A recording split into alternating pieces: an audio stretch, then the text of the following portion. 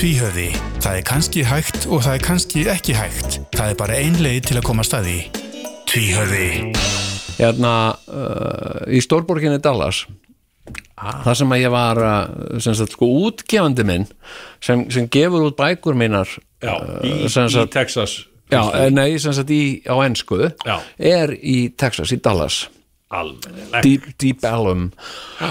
Og þannig að ég hef verið að hanga í Dallas, ekki yfir neinu, þú veist. Nei, bara svona hvernig gengur og segja bókina mína. Já, koma. Þú ferst til Dallas bara til þess að hanga á skrifstofu útgáfuna. Getur þú komið árita bækur milli 3 og 4 á þriðjudaginn? Já, ég í bænu. Já, ég geti alveg og svo kemur þarna og það ekkert þarna. Það reyndar eitt sem ógeðslega flott þarna. Ráðhúsið í Dallas löggustöðin í Robocop. Sem sagt það magnað og þar hef ég setið og ímynda mér þú veist að Murphy sé að koma labbandi og eitthvað svona þá fór ég á punk pizza í Dallas. Það og það pizzustafur sem sem sagt trúr punkinu. Já, það eru sem sagt eitthvað 3 gamli punkarar, kallar sem eru alveg, þú veist svona bara, þú veist, í leðujökkum en eru gamli kallar, Hvaða pizza geti talist trú punk hugsjóninni? Hvaða? Pizza, ég meina hvað? Það væri ekki Hawaii, Nei, Það meira disco. Já, það svona það lítið punk á Hawaii, Pepperoni, það punk? Hvar mesta punk var mesta punk sennan? Hvar? Já. Já, menn hafa nú verið að rífast hvort það veri New York eða London eða Detroit, London segi ég. Þannig að þá þurfum við að tala, það þarf að vera London pizza, að vera með the flavor of London. Vera með, þú veist, shepherd's pie, þú veist, pizza shepherd's pie eða pizza kidney pie eða fusion pizza fish and chips. Semst eitthvað svona London. Og þetta eitthvað sem þú borðaðir hana? Nei, þeir voru bara þeir fóru bara að gerðu pizzastað og gera held ég 70 tommu pizzur. Ég hef aldrei séð svona stóra pizzur. Þær eru bara eins og faðmur og svo það svona akt og það meira að segja fólk kemur þarna á staðinn bara til að sjá það og þeita deginu. Svona stóru pizzu. Og mikið klappað og svona og þetta var æðislega stemning, Já, svona punkstemning. Þetta var virkilega punkstemning, skilur. Heyrðu, ég get og svo eftir að fara að kynna og ekki borga meira en 20 pence fyrir pay no more than 20p. Já, það mjög gott. Já. Heyrðu, það sem sagt, þetta sérstakur þáttur sem að fara af stað Sérstakur, en segur hún Nei, alveg tala, bara eitt, bara off the air. Þú veist, það allir þættir sérstakir, skilur, ekki segja þetta sérstakur þáttur, allir aðrir, skilur segjum bara ok, byrjum við að segja bara enn eitt sérstakur þátturinn í aðsýn. Já, það rétt þegar segur hún, allir okkar þættir eru sérstakir og einstakir. Og spyrja mér, hvaða sérstöðu verðaði með í þessa vikuna? Hvaða sérstöðu, eitthvað svona strax komið út í Tvíhöfði lofar sérstöðu, hvað skildi það vera? Blaðamaður bíður spenntur. Það búið að vera niðurtalning alveg síðan bara í morgun hjá fólki. Já. En þessi þáttur hvernig Jón í hnénu? Ofbóðslega mikið af fólki búið að spurja mig með það. Já. Og veistu hvað, það ótrúlegt. Bara í Krónunni, Bíkó, ég fór í eitthvað svona gasbúð til að kaupa svona tengi fyrir gas, þú veist, fyrir gaskút og þá kallaði mig þar. Hvernig þetta nérnu? Og ég sagði ég svona þokkalögur, flott og svo sá hann að ég var á neldum að því ég lagði alveg beint fyrir framann, þannig ég geti labba beint út úr bílnum minn og hann sagði ég var á nöglum dekkjum og hann sagði, nú, ertu á nöglum? Sagði hann, ertu á nöglum? Nei, alveg. Já, okkar maður, sko. Hvernig nýð, já. Þetta skemmtilegt. Þannig að menn eru hættir að segja ekki að þetta. Já, nei, en meina, það virðist vera almenn svona vitundavakning á Íslandi það að tognun ekki feimnismál. Fleira fólk að stíga fram og segja sem sagt ég heiti þetta og ég með tognun, skilur, og sína kannski mynd af olnboga eða öxl eða hné maður að meiri tala ekki ökla, einmitt, sýnd okkur þína tognun ekki feimnismál. Já, ok. Vertu maður að meiri. Sýndu þína tognun. Það komið fólk í sundi. Já. Enginn sér af Guðmundi. Hann tognaður og ökla. Tognun ekki smitandi. Eitthvað svona Guðmundur, þetta krakkar öskar hlaupi burtu frá honum. Tognun ekki smitandi. Heimskulegum spurningum fólk svarað. Getur maður smitast af tognun? Nei. Það er ómögulegt að smitast. Tognun ekki smitsjúkdómur. Nákvæmlega. Þetta falinn sjúkdómur. Get ég smitast að skalla? Já, kalli sundi með skalla, get ég smitast það? Nei, veitur ekki. Táningafræðarinn. Getur maður smitast að skalla? Já, þú getur það ef þú ert á nálægt manni með skalla. Nákvæmlega, heyrðu, þú getur haldið endalaust áfram en við skulum move on with the show eins og ég segi oft ef þetta væri alþjóðlegur þáttur að þá ekki fannst mér Royal Hotel góð mynd Royal Hotel eða Hotel Royal eða eitthvað svona það fannst mér ekki góð mynd áður fyrir að tala svoleiðis þá langar maður að kynna inn sérstakann gest þáttarins þriðja hjólið undir vagninum hér í dag og þetta er engin venjulegu gest Nei, þetta er nefnilega engin annar en hann Hilli verður best að ákveðstu kallaður Hilli Þessi ég heiti Hugleikur Alltaf ef við séum ekki komið með gestin þetta er hann Hulli okkar hann Hugleikur Dagsson sem við oft köllum við skulum gefa honum gott klap ekki hætta þetta er náttúrulega bara eins og sonur okkar sko ég er sonur ykkar það hef ég margoft sagt sonur Tvíhöfða það var nú oft í gamla dag mannstættið í Hulli þegar við kannski fullorðni menninni vorum að tala saman í þættinum þá sast þú á gólfinu að leika að þér ég var að leika mér að ríknóðurum bjóð til litla ríknóðra þorp undir borðinu það var og þið flegðu kannski til með kókumörku þörnum þá var það svona bíll og svo var hérna að láta ef maður leitið fyrir fjöltengi og gafst endalust síndur var sko að setja fjöltengi í sambandi sjálft sig frábært og Árnur getur hala sinn og alltaf segir við þurftum svo að fara að tala um bíómyndir byrjuðum kannski að tala um einhverja bíómyndir þá var kallað á þig og þá fékkstu að sitja með hullunum þú byrjaðir eiginlega ferilinn sem kvikmyndagagnrýnandi þáttarins talandi Robocop það var þannig það var myndin sem að opnaði dyrnar fyrir mér inn í Tvíhöfða það var Robocop ég var búin að vinna þessa kvikmyndageturinn hjá okkur margoft og svo einhvern tíman var svari Robocop og þá setningi var bitches leave og ég sagði Robocop og þetta síðan fór síðan að koma að sækja vinningin og þá buðuð mér þessa vinnu að vera kvikmyndagagnrýnandi það var svona þetta var svona sko með kvikmyndageturunina það var bara einn nörd sem hringdi og svaraði öllum spurningum alltaf rétt það var aldrei Robocop og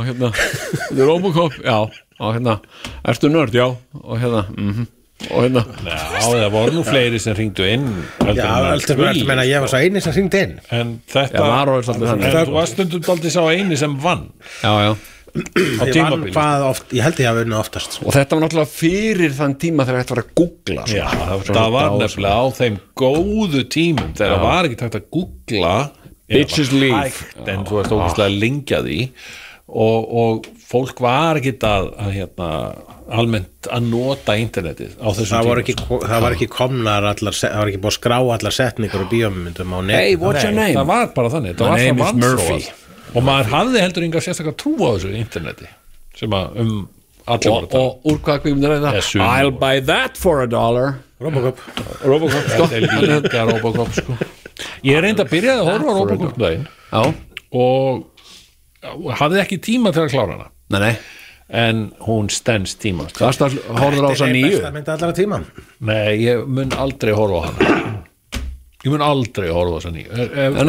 Endurgerðina, hún er viðbjóður. Já, hún er viðbjóður, já. Okay. Þú kynntir þið það.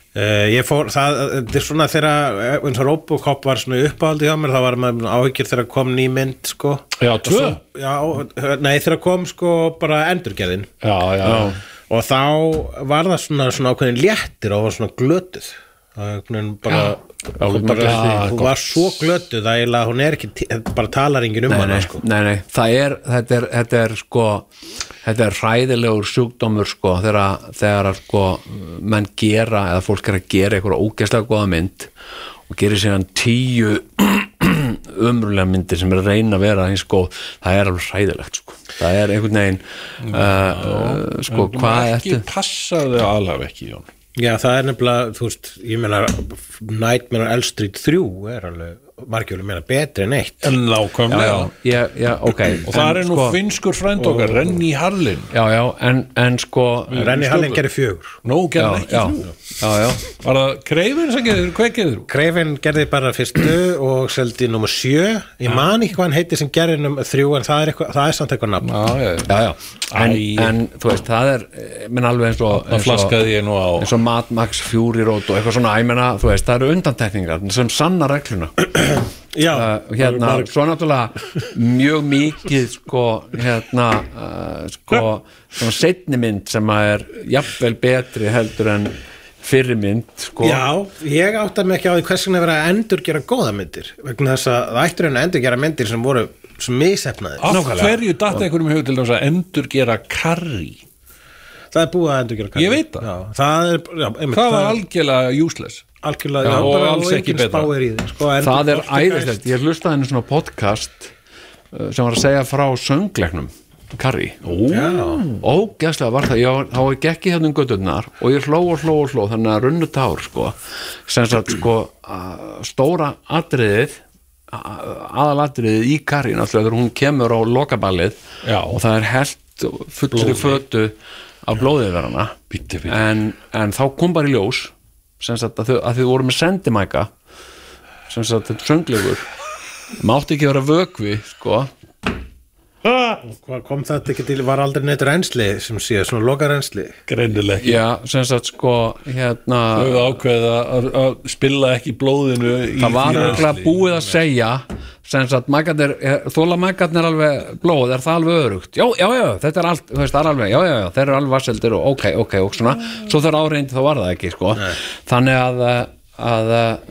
það var notað svona rautt konfetti, sem sagt, það er víst eitthvað hryllilegasta moment í leikslistasögu þegar kemur þess að allir vita hvað er að fara að gerast og það kemur konfetti yfir hana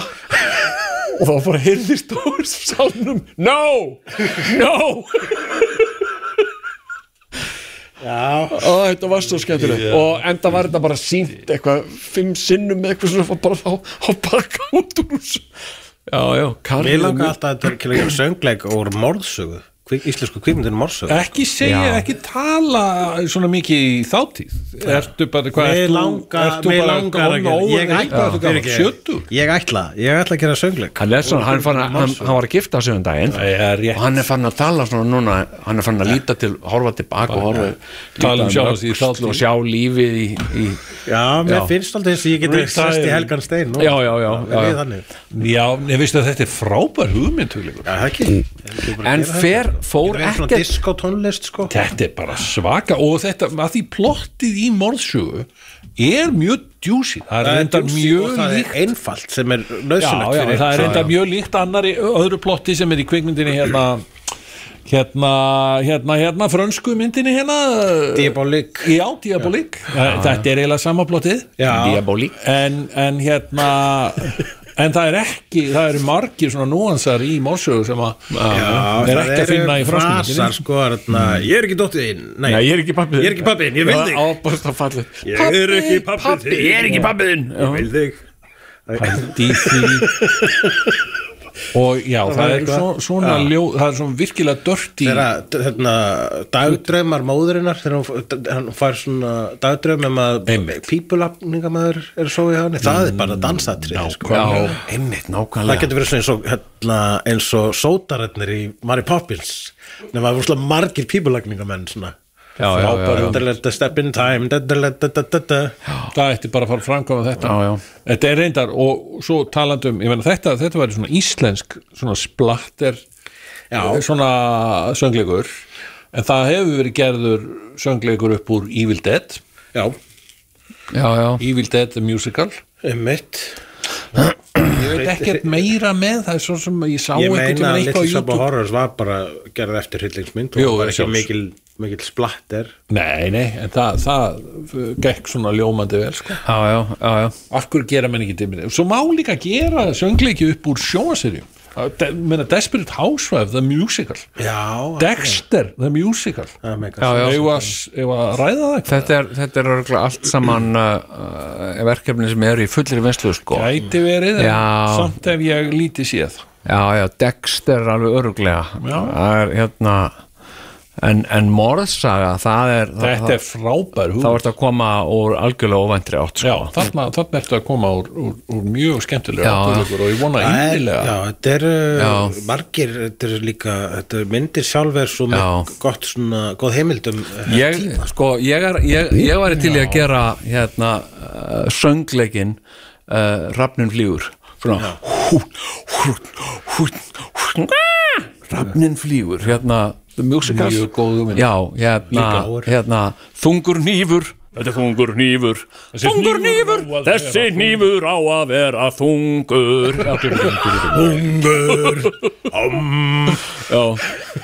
Hugleikur, talandi það með svona söngleiki og svona, það er orðið ansi langt síðan að þú settir eitthvað á svið eftir sjálf hvað er málið með það? Ég reynir stundum er ekki neitt sko, ekki að ég sé að plugga þú varst einu sinni the hottest ticket in town ekki að ég sé að plugga sjálfur mér en það er verið að sína leikrit eftir mig frábært að þið skildu nefna það í framhjólaupi sko, ekki er ég að plugga því en það er verið að sína leikrit eftir mig sem heitir Verkið í hádegisleikhúsinu í Þjóðleikhúsinu en hvað séru, það er langt síðan að þú fór upp leikrit eftir þig Já, það er aldrei veit nema ég reyna að tróða eitthvað aftur en ég er bara svo upptekinn við að bara vera eitthvað ólíkt Jóni sem er náttúrulega með Já, verður rólegur ólíkt Jóni þá sitt ég á raskatinu sem er með verk í sýningu sem heitir leikverkið eða verkið Nú ertu búin að vera mjög busy sjálfur með þitt eigið svona ég er svo uppi standast ég er bara kannski er ég bara upptekinn við að fara á svið sjálfur til þess að setja eitthvað á svið svoleiðis ertu kannski að fá meir út af því sjálfa þig meira sjálfa þig á sviðinu heldur en annað fólk það er bara auðveldar að vera upp á sviði þá þarf maður ekki að skrifa neitt niður ég skil maður er bara með þetta í hausnum og það er engin leikmynd og það er ekki, þú veist Word, ég þarf að uppfæra need to update það sem ég er að segja ég mun valda færri fólki vonbrigðum ef að ég er bara einn sko. það er svona ákveð öryggi í því en það er kannski komið tími til að ég hendi eina morðsögu upprópunumerki það er alltaf söngleikir alltaf með upprópunumerki það er þannig Oliver er ekki Jesus Christ Superstar með upprópunumerki gott ef ekki heyrðu er það? Morðsaga skilur ég bara ég er sko ég vil vera með í þessu sko við að gera og við bara gerum sko, við bara 3 tökum já, er það ekki, ég bara ég mæta með gítarinn já, gerum orðsögu, söngleikurinn algjör snild, bara sýnt þú veist, 7000 sinnum eða eitthvað oftar heldur 9 líf já, þá gerum við Hrafnflýgur já vá, hvað við getum orðið svona, við getum orðið hérna Læpur og Stoller og hérna hvað, einhverjir svona frægir söngleikurinn Englar alheimsins maður ég var að ræða það eitthvað ég geðveikur, hann svo geðveikur ég starfsmaður á geðdeild Kleppur víða hann geðveikur, ég veit það ég starfsmaður já, menna þetta bara er mjög gott, hann geðveikur en ég starfsmaður þetta rýmar ég geðveikur og ég starfsmaður já persónan þarf að kynna sig sko já, þannig að þú segir þetta og hérna, þannig að þú ert þarna í Tjarnabíói ég í Tjarnabíói með uppistandssýninguna ekki hugmynd, uppistands eitthvað í Tjarnabíói það er þú að vinna með það að þú sért bara að mæta algjörlega hugmyndalaus á sviðið já, sem er blekking já, það er búin að æfa mig þú ert að setja þig upp svona til þess að fólk sé ekki að setja of marga mikla væntingar ég að setja, raunin er svo að þegar ég var spurður hvað þessi sýning ætti að heita þá svaraði ég ekki hugmynd uppistands eitthvað og þess vegna heitir hún það en síðan er það alveg sko, ávalið við vegna þess að þetta er uppistands eitthvað nákvæmlega og ég hef ekki hugmynd hvað þetta er í rauninni sko, þetta er bara röð brandara en það er samt farið á vissan hátt á dýftina þannig ég hef nú séð þetta og það er verið að fjallum ýmis svona existentialísk mál sko akkurat maður var alveg hugsið maður fór af henni hvers vegna hlæjum við hvers vegna hlæjum við til dæmis akkurat það var til dæmis það ekki bara kurteisi já bara kurteisi hvað á ég að gera í þessum kringumstæðum ég hlægi ekki bara ég þakka fólki kurteisina það er mjög kurteist á minnisýningu ákvæmlega ég menna þetta er til dæmis að velta upp þeirri pælingu að þegar þú hlærð það er kannski eina hamingjustundin þín þú ert aldrei hamingjusamur þá ertu hamingjusamur í augnablikinu þegar þú hlærð þá ertu hamingjusamur þá er það hamingjan í sinni hreinustu mynd nema að sé náttúrulega eitthvað svona gæðsræringar hlátur sko, svona eins og hún í lokin á Texas Chainsaw Massacre það er vissulega hamingja það ég held að það er viss hamingja talandi það, hvað er búið að endurgera Texas Chainsaw Massacre oft held þetta séu 9 myndir allt í allt ef þú tekur með endurgerðir og framhöld já, en þú veist framhöldin hafa nú, ég man að Texas Chainsaw Massacre 2 hún var svona eins og gamanmynd eiginlega já, ég hef bara séð sko þess að fyrstu og síðan endurgerð og svo prequelið endurgerðinu og síðan Netflix framhald sem kom núna síðast sem var ekkit framhald, það var bara Texas Chainsaw Massacre það var samt framhald vegna þess að það spilaði sig sem bara framhaldið af fyrstu myndinni og ignoraði allt sem í milli hafi komið sko. Alveg? Já, ég hef á eftir að sjá þetta það sko Leatherface í gegnum svona heila rútu af hipsterum og það er engin útgangur bara einn útgangur og það sem hann kemur inn það er mjög skemmtilegt atriði sko. það er bara sagar í gegnum heila kynslóð þannig sko skemmtilegt já, ég hef ekki séð, en ég var alveg að þokkilega ánægð með þessa hérna sem kom einhvern tímann fyrir 20 árum sem var endurgerð ég man ekki hver var gerðana hérna frægur einhver hérna, Michael Bay framleitana já, Michael Bay framleitana ég var það alveg ágætis já, hún var mjög skemmtileg en var í rauninni endurgerð á já, þeir bættu við svona Arlie Emery, hérna gaurinn sem leikur hérna þjálfan í Full Metal Jacket já, mér fannst sko Pitch Black æðisleg en mér fannst allar þessi Riddick myndur hundleðilegar fannst þér Chronicles og Riddick vera svona slæm? algjörlega, mér fannst þetta hundleðilegt fannst þér ekki verið eitthvað svona smá spennandi að vera svona necromongers? nei, ekki neitt mér fannst eins og mér fannst Pitch Black frábær sko og ég held að Vin Diesel hafi verið sammála mér ég held og ég bara að gera eitthvað annað ég held að ég hef einu sinni séð Vin Diesel góðan sko, sem góðan leikara það var í kvikmyndinni The Boiler Room þá bara sá maður það, heyrðu, hann getur leikið jú, hann leikur líka Black Hawk Down og hann að leika það í einhverjum Saving Private Ryan það var í því já, en þarna hann náttúrulega ekki búin að finna sig hann er ekki búin að finna sig hann er ekki búin að finna Vin Dieselin í sjálfum sig nei en hann alltaf náttúrulega ekki búin að kveikja á dísilvélinni helvíti nei, þetta er náttúrulega á þessum tíma það sem að jarðefnaeldsneyti er hægt að vera eins kúl og það var skilur þannig að þú veist, ég er dísel þú veist, okkur er ekki nota ekki dísel í Fast and Furious það er samt sko allt þetta tala nota eitthvað sænst ég vil bara segja það, allt þetta tala það að sko dísel og bensín sé ekki lengur hipp og kúl það held ég sé algjört kjaftaði sko ég held að þetta nú er bara rafmagn ekki lengur kúl það var þótti kúl kannski fyrra en nú er fólk bara rosa mikið að fara aftur er rafmagnir dottið út það aldrei þannig sko heyrðu eigum að taka eitt pönglag tökum eitt svona pönglag höldum svo áfram við erum hérna með honum Hugleik í dagsinni og við erum Tvíhöfði Forseti Íslands gengur inn gestir standa upp kóngurinn yfir Bretlandi drottningin í Danmörku Víkingur Heiðar flytur verk eftir Jósef Haydn Tvíhöfði á viðhafnar vettvangi down hugsa, er þetta Stills Fingers? Já. Er þetta Alternative Roster? Já. Og hérna Robocop Herðu, það er hérna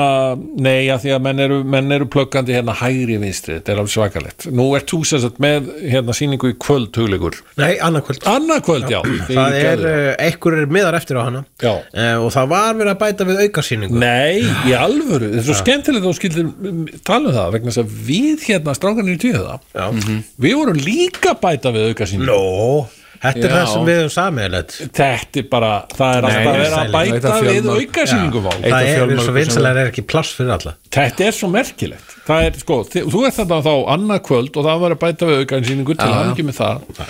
við erum hins vegar í desember sko með svona litlu jólin sko hægt að fara í bæði í dag og í desember í hádeginu í Þjóðleikhúsið og sjá verkið eftir neitt sem er sýnt í hádegis þú ert líka með verk þú ert líka með verk ég er með það svo er hann með verk og svo erum við náttúrulega erum með verk í hnénu kannski þetta er, sko, við erum hérna þetta er sem sagt í salnum í Kópavogi við erum í Kópavogi þannig á Litlujólunum með Litlujólun þar sko og en Sigurjón sagði nú eitthvað þennan skítabæ kem ég aldrei eftir en það er breytt ég er bara búin að skipta skoða og það er sko uppselt bara á 2 fyrstu sýningarnar og svo er tilmiðar á 3. sýninguna og 4. sýninguna sem við höfum að bæta þetta er bara 15. þetta er svakalegt en já það er eins og það er hvenær er þá þessi aukasýning sem við höfum að bæta við hjá sér hún er 11. sem ég heldur sé bara laugardaginn í næst 11. november já, það er 11. já hérna 11 já, munið eftir þeim búðum já 11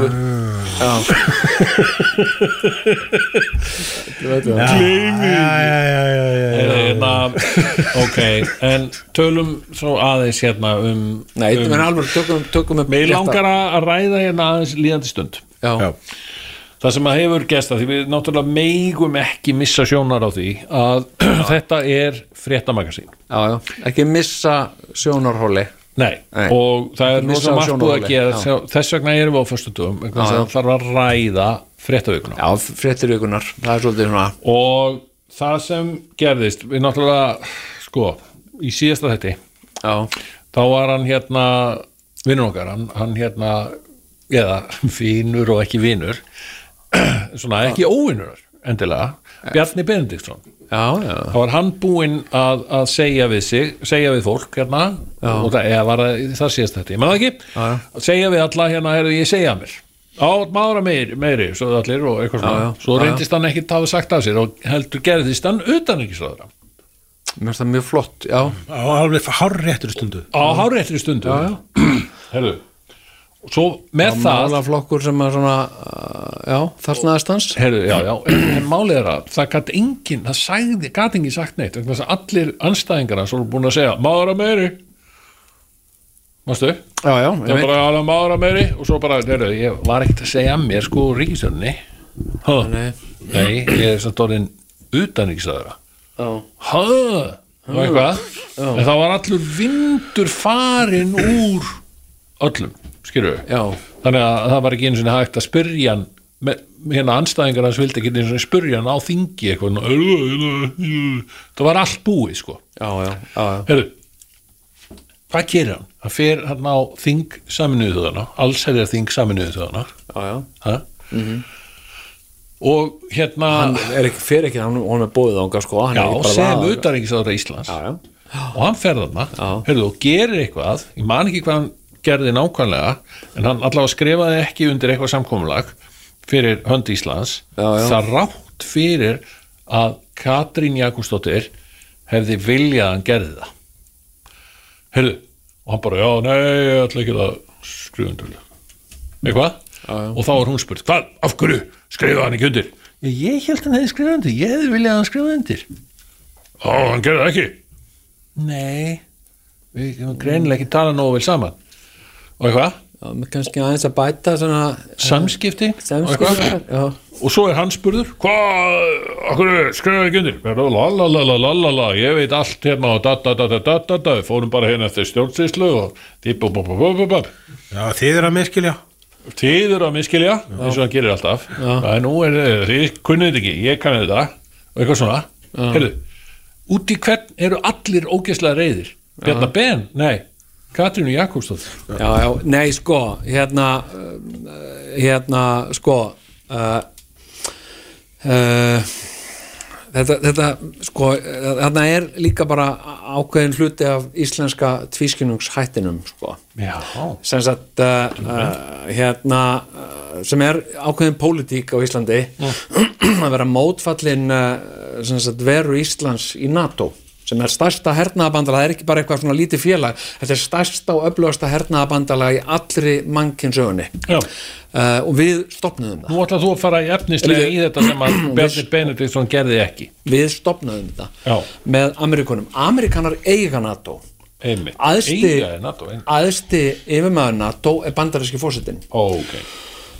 Og hérna VG, svona flokkur sem alltaf verið bara farið í göngur og Ísland og NATO og herinn burt, já við erum ekki vissum að við höfum að vera í NATO eitthvað svona, síðan hefur enginn forsætisráðherra held ég haft jafn gaman með Jens Stoltenberg aðalritara NATO eins og Katrín Jakobsdóttir sko. Það óbóðslega gaman það mjög hlut á milli þeirra já, hún mætir á alla NATO-fundina og við skrifum undir alla NATO-samningana til dæmis sem að mjög afgerandi samningur sem var skrifað undir örugglega 2017 og 2018 eitthvað svo leiðis eða að Ísrael var gert að svona hálfgerðum meðlim í NATO og við tókum höndum saman að standa með og styðja Ísrael í svona þeirra hernaði gegn alls konar og þetta skrifar Katrín Jakobsdóttir undir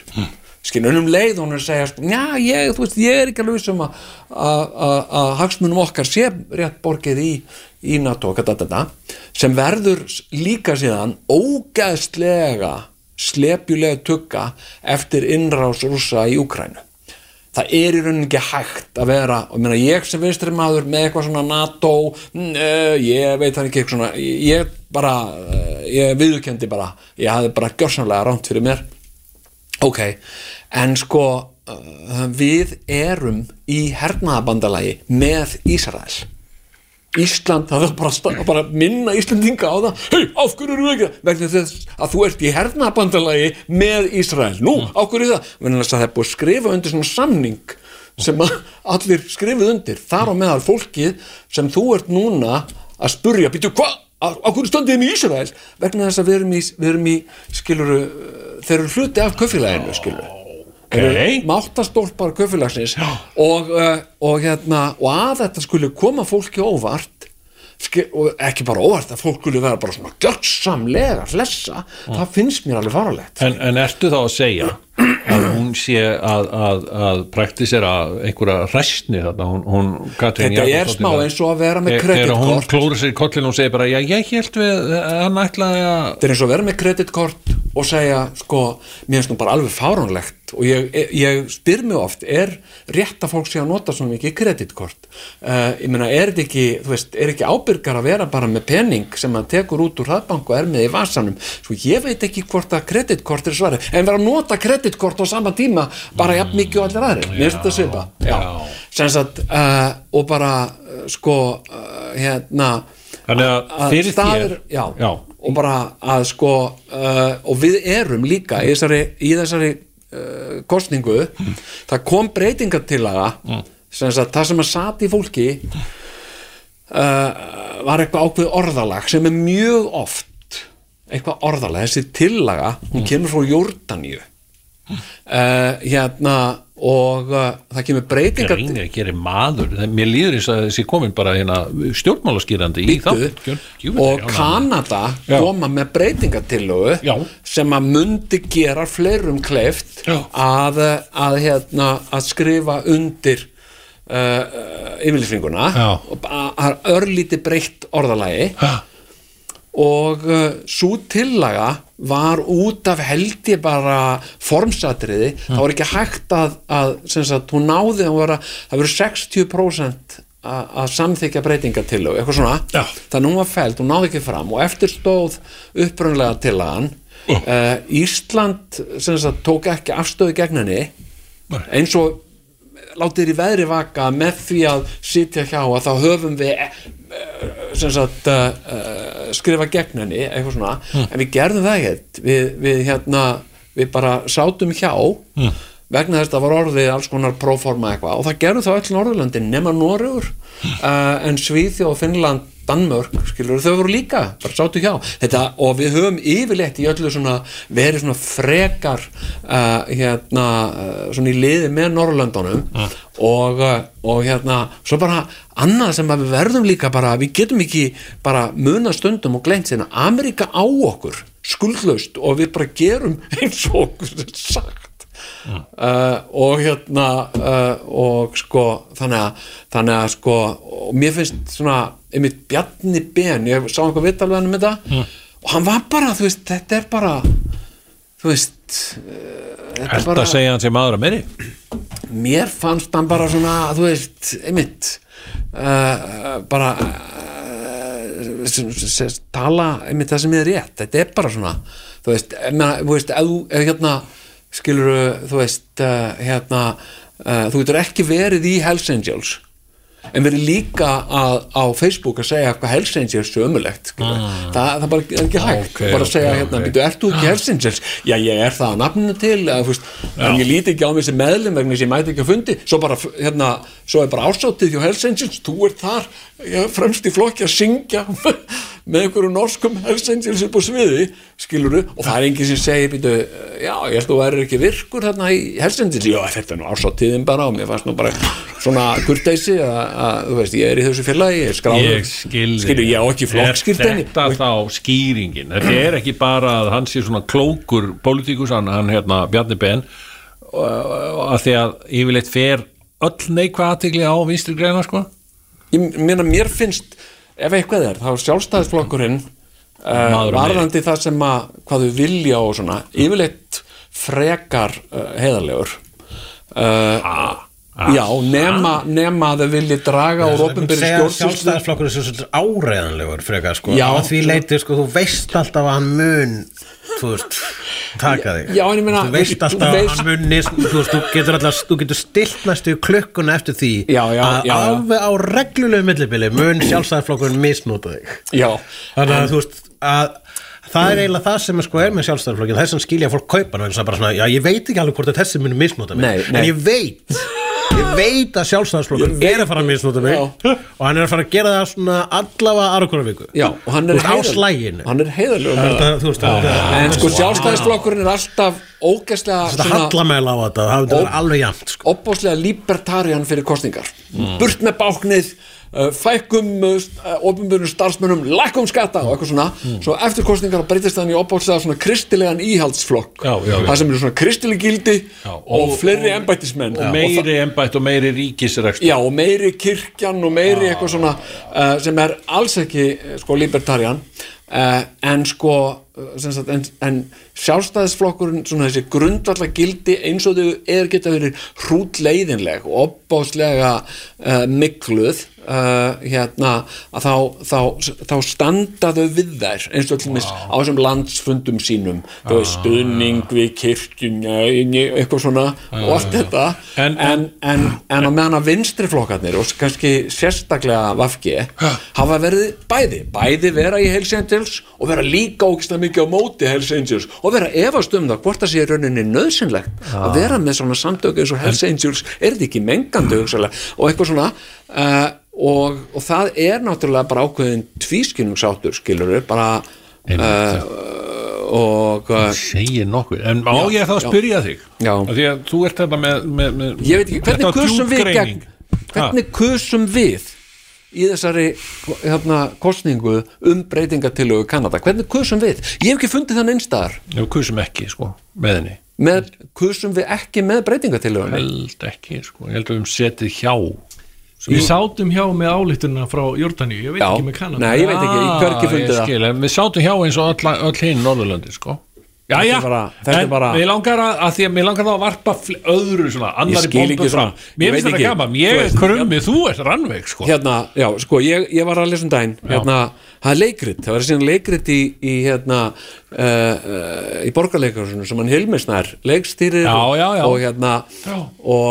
það heitir eitthvað hinn vafasömu eða eitthvað svona hinn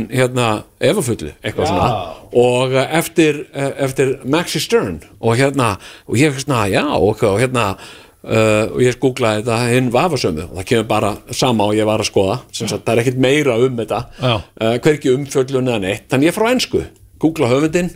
og fyrir gegnum öll leikritandi, ekkert hans sem heitir The Vavasons, eitthvað, ég veit ekkert hvað það er og hann mér langar að kynna mér þetta leikriti eitthvað meira, þá bara nei, þú gerir það ekki kallur minn, að því við viljum ekki að við erum að nota sömu aðferð og rúf við segjum þér ekkert hvað þetta heitir og upprunalega tungumálinu, heldur ég veistu bara læknir í klípu og grafin leyndamál grafin leyndamál, svo skast þú finna út úr þessu sjálfur eða ekki neitt, heyrðu, síðan var ég og ég bara, ok, ég langa aðeins að heyra meira þetta leikrit, lesa aðeins heyra þetta, því ég sá gammalt leikrit þetta sama skáld sem var Penetrator og Penetrator heitir Penetrator, íslensku og líka einsku, þannig ég gæti lesið það, ég gæti lesið mig til það og lesið eitthvað dóma og umfjallanir í bresku miðlum heyrðu, kemur allir einhver gagnrýnandi viðsjár leikritið hinn vafasömu og ég hugsa þetta er viðsjá, ég hlýtur að koma fram með eitthvað staðar í þessum texta hvað þetta heitir nei, það kemur aldrei fram leikritið þinn vafasömu ekkert í sviga eða hvernig tengist þetta því sem við vorum að tala ég er að býða eftir því hvað segirðu? Hvernig tengist þetta því sem við vorum að tala við vorum í svona mjög djúpri rýni á sjálfstæðisflokkin og eitthvað svona skemmtilegt sko og svo ætlaði ég að fara að henda inn svona nýju svona hwang sem ég vissi að þú myndi grípa og geta ríkt svona mistarlega eins og gerði það þá fer það að tala eitthvað leikrit í Borgarleikhúsinu. Já, ok, sorry ég vona, og ég er búin að biðja þig að segja mér ef þú heldur að ég sé með einhvern framheilaskaða ég er búinn var ok, fáum lag og höldum svo áfram Tvíhöfði í þágu almennings Jæja, þá er komið að því ég ætla að fá að koma hérna með svona yfirlýsingu einfeldningslega eins og ég gerði áðan já Þetta var greinilega mjög einfeldingslegt hjá mér eða þú veist, ég er gæinn sem sé hlutinu bara svona guing, að því ég horfi á það utanfrá, ég bara fer á Facebook og svona, þetta nú meira, nenni ekki að fylgjast með þessu, nenni ekki að setja mig inn í þetta, hælda áfram, en þú ert svona gæði sem að nennir að setja inn í hlutina. Nei, ég bara, þú veist, ég bara með, ég er ekki sammálað þessari hrútskýringuðinni, sko,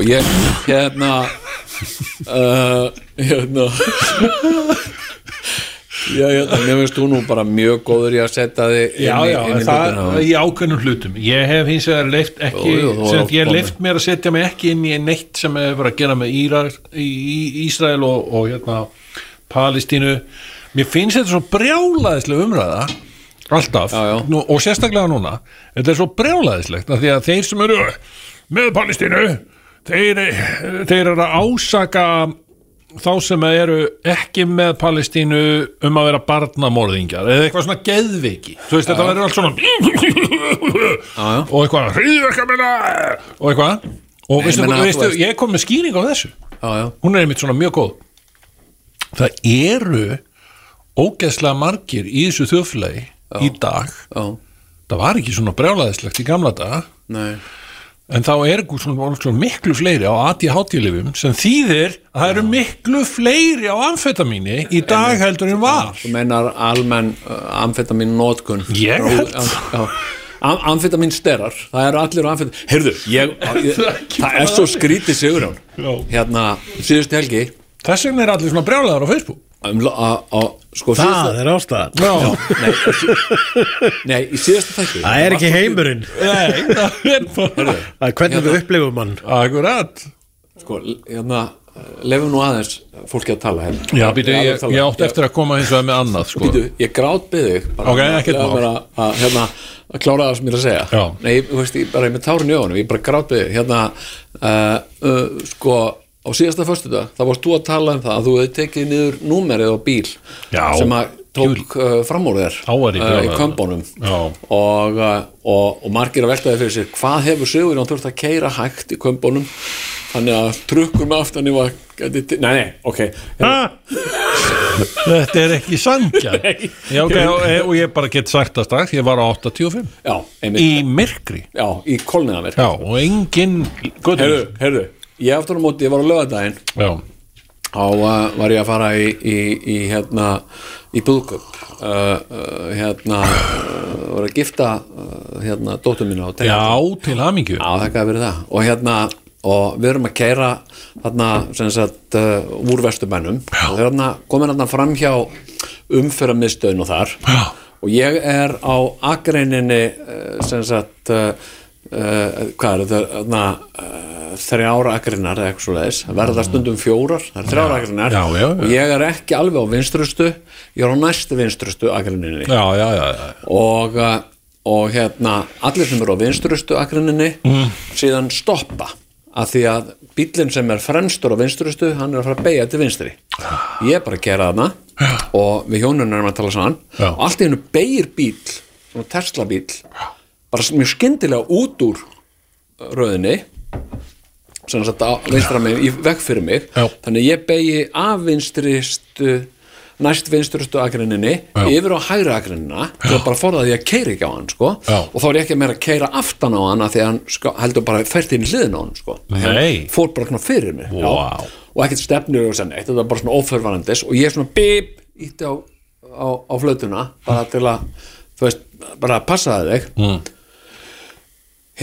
maðurinn sem sagt svo keyrir hann sko sem sagt alveg bara svona 10 cm frá aftan mig og ég hugsa hann er eitthvað fúll að því að flauta á hann eða hann er að flýta sér mjög mikið þannig ég færið með úr á vinstraknum til hleypa honum fram úr og þá sem sagt keyrði hann alveg upp með hliðin á mér og ungu maður óbóðslega reiður sko alveg óbóðslega reiður og sem sagt kona mér var náttúrulega bara þarna sem sagt og hún segi viltu stoppa, viltu hægja þér eða gefa í eða eitthvað þannig sem maður star svona á mig og ég segi ég gerði hann mikið neitt ég veit það, þetta er bara mjög óþægilegt herru, svo flautaði hann og svo gaf hann allt í botn sem sagt að þeim var á Tesla hérna á Hringbraut skilurðu, bara eitthvað, ég hugsaði bara maðurinn bara eitthvað svona á barmi vitfyringar akstur undir áhrifum ADHD-lyfja þetta eitthvað svo leiðis þetta hérna og svo gaf hann allt í botn en var síðan að beygja sem sagt aftur á Lönguhlíð var þá aftur komin í aðra biðröð þar sko sem sagt og ég var alveg að hugsa maður eitthvað bara taka mynd af númerinu, ég átti bara að taka þegar maðurinn var að stara á kona mína sko hérna sem sagt hún hefði átt að bara taka mynd á honum sko því þetta er bara ákveðin tegund af svona ofbeldi sko að stara fólk niður einu sinni mjög merkileg saga bara við fengum inn á Facebookin okkar hlustandi hafði samband og fór að vitna í einhverja svona sögu sem ég hafði sagt úr umferðinni í Reykjavík þar sem að þetta er stórmerkilegt sko og það sem að ég hafði sagt söguna því að ég var að keyra og ég var ekki að keyra neitt rosalega hratt sko ég var kannski að keyra á 30 ég var stundum og mér hefur verið sagt þetta við einhverjum mínum mikið kvarta yfir þessu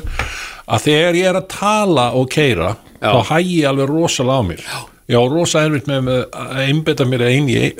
nema í einu sko og ef það tala mikið þá fer ég ósjálfrátt að hægja mér því kona mín gerir þetta þegar hún er að labba það er rosa skrítið ef hún er að labba og tímið hringir þá hægir hún strax fyrir að labba mjög hægar allt í lagi en þeir náttúrulega labba með einhverjum og þau þurfa að stoppa til að útskýra eitthvað það get ég ekki sko nei ég er svona og ég næstu í stoppa bílinn bara til að útskýra eitthvað en nei, ég gerði það nú ekki þarna nema hvað, að það byrjar einhver að flauta á mig bara bíp, bíp og ég bara, já, ok keyra eins ræðar og svona en ég menn það var alveg umferð skilur við þannig að ég var að keyra einhver staðar hverju skutu eða eitthvað svo er ég stoppa á rauðljósi kemur þessi bíll sem var að bípa á mig við hliðina á mér og skrúa niður húnna þá er þetta kona sem situr í stýri og segir við mig mjög pirruð viltu ekki bara labba? Þetta er saga sem ég hafði síðan sagt í Tvíhöfða þessi gaur heldur því fram að þetta hafi verið kærasta hans fyrirorðandi og þegar hann heyrði þessa sögu þá fannst hann og hann kannast við hana og spurt hana varst þú eitthvað að eipsita á hann Sigurjón? Hvernig vissirðu, sagði hún og svo bara í kjölfarið þá bara hættuðu saman og mér sýnst eins og ég hafði þarna verið einhver örlagavaldur sko. Ég held að bjargaðir sambandi þeirra beggja sko ég lífi þeirra beggja sko þetta með sko sem þú segir Ómar að þetta sé sko akstur undir áhrifum ADHD-lyfja sko að útskýra svona ímyndilegt ég var svona að keyra stundum bara eitthvað svona sem er svo augljóslega mikill misskilningur ég var svona að koma að keyra Bræðraborgarstíginn og þá er svona gata sem er einstefnugata og það er aldrei bíl sem kemur keyrandi út úr henni það kemur bíl keyrandi út úr henni og hann er að flýta sér og keyrir sem sagt sem sagt kemur öfur átt úr einstefnugötu og ég er að koma að Bræðraborgarstíginn og hann keyrir eiginlega svona í veg fyrir mig þannig að ég ætla að sveigja og þá sé ég manninum vera svona misboðið hann bara svona, veist bara anskotan er að þér, skilur eitthvað svona þannig að ég bara svona stoppa og hann bara, vá, mikið var og keyrir og þá hélt hann að hann væri, að því hann væri hægra megin að hann væri rétti og mér langar svo mikið til þess að geta ná sambandi svona fólk og ekki gera svona þú veist, það bara á einhver eftir að keyra á þig sko. En það er þetta að mann langar sagt, að stoppa bíl einhverstaðar ná viðkomandi bíl og tala eitthvað við bílstjóran Þetta er dásalegt útasöfni að ná svona fólki saman sem er reifst í umferðinni í morgun og láta leysa málin on mic þetta er mjög góð pæling já og vandræðaleg en ég sé stundum svona svona senur hérna eitthvað, það sem fólk að hvernig dættur í hugunum kaurar já, kaurar ég bara, þetta er stórkostlegt sko. Þetta er bara ok, en sagt, ég ætlaði að varpa fram hérna spurningu og við viljum hafa það á hreinu fyrir þá sem að voru að koma inn að það er hérna sérstakur gestur með okkur í þettum, þetta er hann Hugleikur Dagsson, hann er hérna með okkur ég er hér á kantinum og hann kemur færandi gjafir sko, hann kom hérna með sérstakann sko spilastokka og sokka fyrir tvíhöfðan sinn takk fyrir það Hugleikur. Það er bara velkomið þú ert svo góður já ég er bara alltaf að búa til dót og ef það fer ekki á þá sem ég elska þá fer það ekki neitt sko. Og Hugleikur var að gifta sig líka til hamingju með það ég var að gifta mig fyrir viku síðan eða síðasta laugardag já var það sama dag og hún dóttir þig gifti sig já þegar það var síðasta laugardag þá var það á saman dag hældu í þessu gifti mig í Svarfaðardalnum gamli góði Svarfaðardalurinn varst með svona grímu það var grímuball eftir þetta Páll Óskar gaf okkur saman það var pallaball og það var alls konar almennilegt þetta var brjálöð, þetta var orgi af litum já dásamlegt, heyrðu, nema hvað ég ætla að henda hérna fram ok einnig svona simpelton kenningu já af því þið voru að tala, þið voru að dásama sjálfstæðisflokkinn rétt á ekki dásama, við vorum að segja þú veist eins og Dagsson og Jónar sitja hér og dásama sjálfstæðisflokkinn ég meina það er eins og Darth Vader í Revenge of the Sith þú veist, þá er bara það fyrsta sem að hann Darth Vader gerir í ferlísinu Darth Vader er að drepa börn en hann er samt líka Darth Vader sko þannig að okkur finnst alltaf Darth Vader opuslega flott og hann veitir börnum líka gleði hann veitir börnum gleði en hann drepur líka börn ég er bara að segja sko þú veist þetta er svo rómverið til forna sko þeir voru flottir þetta er svona love-hate þeir voru svo træðileg eru sjálfstæðismenn flottir þeir eru flottir eins og sko jocks er flottara en annað fólk sko þeir eru svona eins og Mean Girls stelpurnar í Mean Girls, það voru betur klættar heldur en allir aðrir í myndinni en það voru svona Mean Girls og það er bara klassist nazistar Rómaveldi, nazistar og The Empire in Star Wars þetta er alltaf bara flott lið það er svona með þetta á hreinu en þetta er samt og sjálfstæðisflokkurinn er í þessu sama mengi sko. þetta er ekki gott en þetta er flott takk fyrir þessa einföldun Hugo Boss sem að sá nazistana sko. ég var alltaf verið svag fyrir sjálfstæðisflokknum og hann er svolítið svona eins og eitthvað svona frændi sem að maður verður svona ógeðslega pirraður út í hann bara reiður út í hann sko. En svo líka stundum bara djöfull er hann nú flottur kallinn skil ég bara eitthvað svona allt með ránfugla í logoðinu sinni líka sko Rómverjar, nazistar og sjálfstæðisflokkurinn, þeir eru allir með ránfugla það tekja eftir þessu þetta er ekki tilviljun sko. Nei, þetta er ekki tilviljun það er bara hvaða dýra á að takna okkur nú eitthvað sem getur mís vegna þess að þau eru öll mís þannig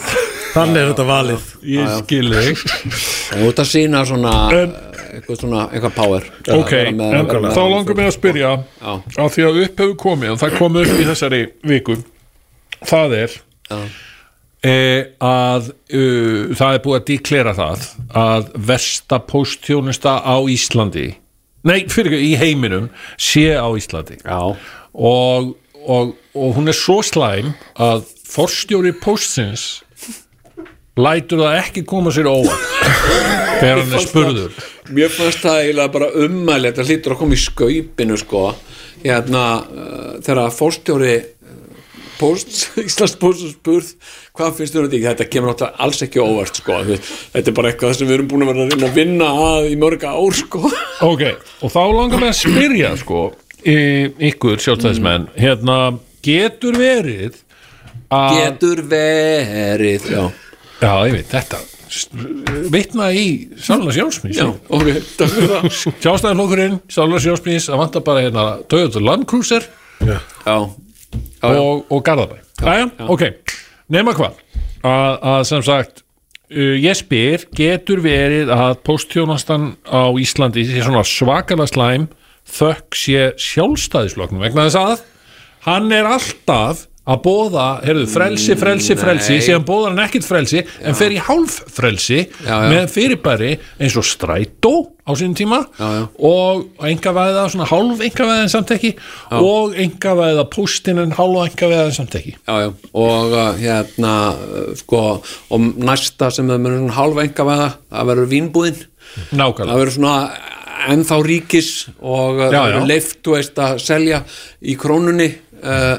sem sagt áfengin ekki eftir klukkan 6 þá er það breytt eitthvað svona rúllutjátt og eftir nokkur ára versta áfengisþjónusta í heiminum á Íslandi en þú getur fengið kókaín að þú ert með sérstætt kort einmitt, nákvæmlega Nei, ég meina sko eins og ég hef nú sagt frá og sýnt í þessum þætti að það er mjög auðvelt að þú ert bara á Telegram og áskrifanda íslenska fíkniefnamarkaðan þá getur þú fengið hvað sem heimsent á bara stundum bara innan við 10 mínútum sko og eina sem þú þarft að hafa handpenning skilur, bara það handpenningur sem að það getur verið og ég held að sjálfstæðisflokkurinn eigi nú eitthvað þar í líka að það gæti verið að seðlar séu að fara bara úr umferð á Íslandi og séu bara að fara að verða með rafræna mynd, hvað segir það? Jú, mér finnst það mér finnst það mjög cool tilhugsun geta sagt no we don't have any coins or bills eða hvað sem þú notaði rétt orð þarna only electric oh wow that's amazing because we all use credit cards you buy everything with credit cards yes that is how we do it so we get what we want and then we finance it later pay for it later get what you want pay for it later XD við erum með svona fyrirfram greitt aðkerfi eftir okkur en ok ég myndi sakna seðlana þetta með póstþjónustan nú nefnilega Hugleikur þú náttúrulega reyðir þitt dálítið á póstþjónustan fólk alltaf að panta hluti frá mér og hvað og það stundum kvartað það þegar maður gefur þetta frá sig þegar það fæstur póstur rekjanlegur en það hægt með ákveðin póstþjónustum eins og svona UPS eða allar þessar erlendu einkavætustofnunir þú ert að tala þú sem sendandi ert að senda en það svo stund en við mjög mikið þess að við gerum hjá dagsum.com fyrir gegnum alþjóðlega aðila en síðan svona sumt eins og til dæmis svona pantar teikningar eða eitthvað sem bara til á skrifstofunni bara búið til á skrifstofunni og maður lætur það frá sér og svo fær maður hringingu eða svona e-mail eftir 2 vikur og ykkur brjálaðar að vera ekki búin að fá kúkateikninguna sína og þá vitum við ekkert hvað hún en við höfum alveg kent pósturinn með það sko og bara það svona the usual suspect hann okkar Kaiser Sose í þessu öllu saman en hvað með síðan sko en þú líka pantar talsvert auðvitað eða ekki ég svona bara panta stundum svona af Criterion Collection síðinni sko til dæmis en ég bý náttúrulega í Berlín þú býrð í Berlín þannig að ég þar ekki svara á þetta en þaðan ég ættaður en bý í Berlín og þá fæ ég allt bara, það var áræðilegt eins og misnotkun sjálfstæðisflokksins þarna það engin sjálfstæðisflokkur í Berlín nei það voru nasistar en ekki lengur nei það ekki sjálfstæðisflokkur lengur í Berlín ég meina ekki, það engin sjálfstæðisflokkur nákvæmlega, ef að sjálfstæðisflokkur svo frábær af hverju hann ekki í Berlín og þá langar við að spyrja þig munurinn á póstþjónustu á Íslandi og Berlín go ef að þeir koma fyrsta lagi bara eiginlega strax og pósturinn og ef maður ekki heima þá skilir eftir miða og segir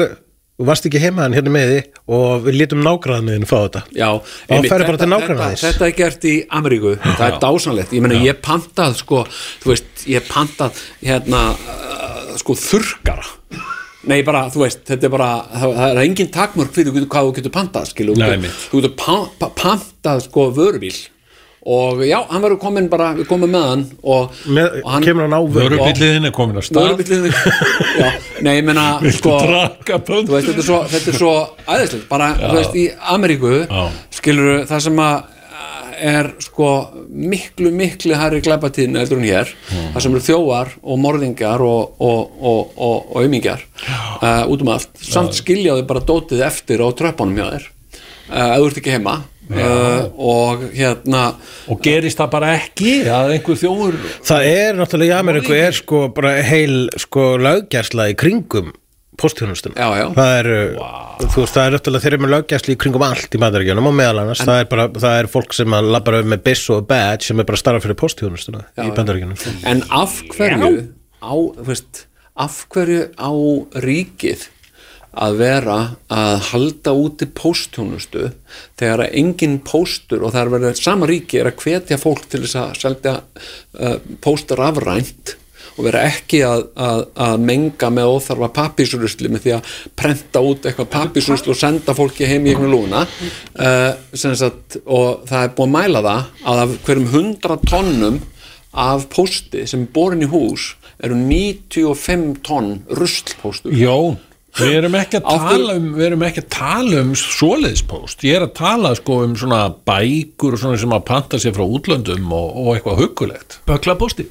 Já, böglapóst. Já. Nei, en sko, en af hverju erum við með eitthvað svona opinbert fyrirtæki, eins og við segjum, sem er svona hálf opinbert og hálf enga? Já, af hverju erum við? Í svona almennum pósti, af hverju, af hverju erum við ekki bara með UPS og TNT og Já, og ég spyr líka, af hverju ekki? Vegna þess að ég get þá minnst að kosti, ef ég fengi að velja, þú veist, ég er bara gæi, mér finnst gaman að ofta, ég fer kannski og sé það í bókabúð, þannig er bók, hún kostar 1.000.000 og ég er alveg vissum að ég fer á Amazon þá kostar hann eitthvað minna ok, en ég fer samt, og ákveð að taka sénsinn ég ætla að panta hann á Amazon ég veit aldrei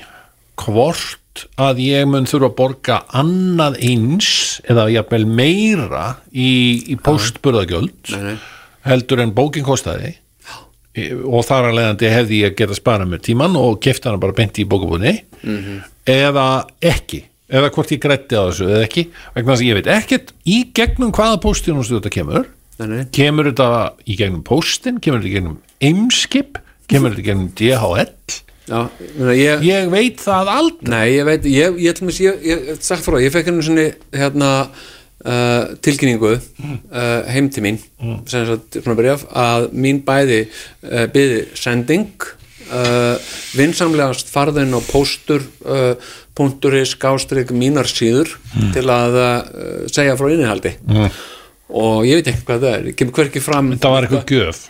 ég veit ekki hvað þetta er bara póstur frá útlöndum til mín eitthvað svo pakki og þetta er alveg spennandi og gaman að vita og ég bara hakaði við þetta er bara gjöf eða eitthvað, ég veit ekki hvað þetta er og þá sem sagt gef ég leyfi sem sagt tollinum leyfi til að opna pakkan, já, ekkert mál ok, frábært, og búið kemur afturbréf til mín og segir enn vantar tollaskjöl sem sagt vinsamlegast uppfyllið tollaskjöl og kostna þannig að hægt sé að tolla vöruna og enn og aftur sagði ég veit ekkert hvað þetta er þetta er ekkert sem ég pantaði eitthvað svona og þá kom upp svo æðislega hugmynd af hverju kíkir ekki til okkar hérna upp á Raskatshöfða við erum hérna upp á Raskatshöfða kíktu til okkar og við leysum þetta í sammenningu já ok, þannig að ég keyrði þangað tekur 2 klukkutíma að keyra frá Östurbænum hérna upp á Höfða fer hann inn og já, einmitt og hérna frábært og kemur eitthvað svona útþvælt eitthvað brúnt umslag svona plasti inn í og hérna og bara já, nú búið að skoða þetta er nokkur bók og já, ok, ég veit ekkert hvað þetta er sko og eitthvað svona og hérna og ég opnaði þetta og það er svona bréfmiði svona ítölsk bók og það er bréfmiði frá útgefandanum